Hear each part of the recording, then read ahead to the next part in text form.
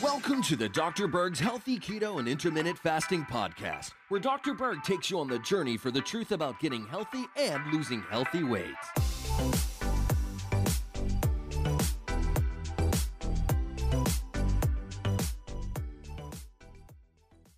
So I had another question. Do medications slow down your keto and intermittent fasting results? Okay. Let's just kind of look at some of the top medications. Number one, if you're a diabetic, you're taking either metformin or insulin or other drugs that increase insulin, okay? Now, both of these right here will definitely slow the results because the goal is to lower insulin, okay? And this is kind of acting as a crutch to help insulin resistance, but it's not correcting it. It's kind of like temporarily kind of patching it. Then we have steroids like in prednisone or cortisone injections for inflammation or skin problems. This is an adrenal hormone. This will definitely block your keto results. In fact, this will greatly stimulate insulin. And that's why one of the side effects of taking corticosteroids or prednisone is diabetes. Antidepressants will also slow your results. Actually, one of the side effects is weight gain because it increases insulin. Statins also increase insulin resistance. It worsens the result. But here's the thing.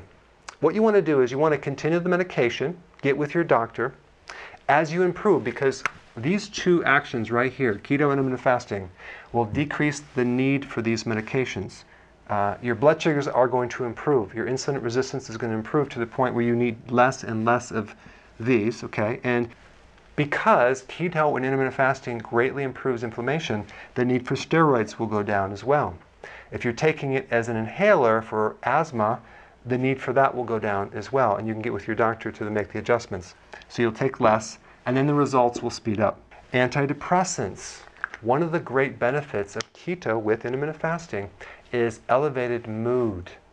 I've seen so many times someone who's depressed, they have anxiety, ADD, any type of lower emotion greatly improve when you do this because your brain now can run on a different fuel source.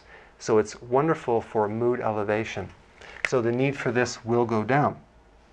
Also, make sure that you're doing healthy ketosis with a lot of good high quality foods. Very, very key because you want those nutrients to speed up the results.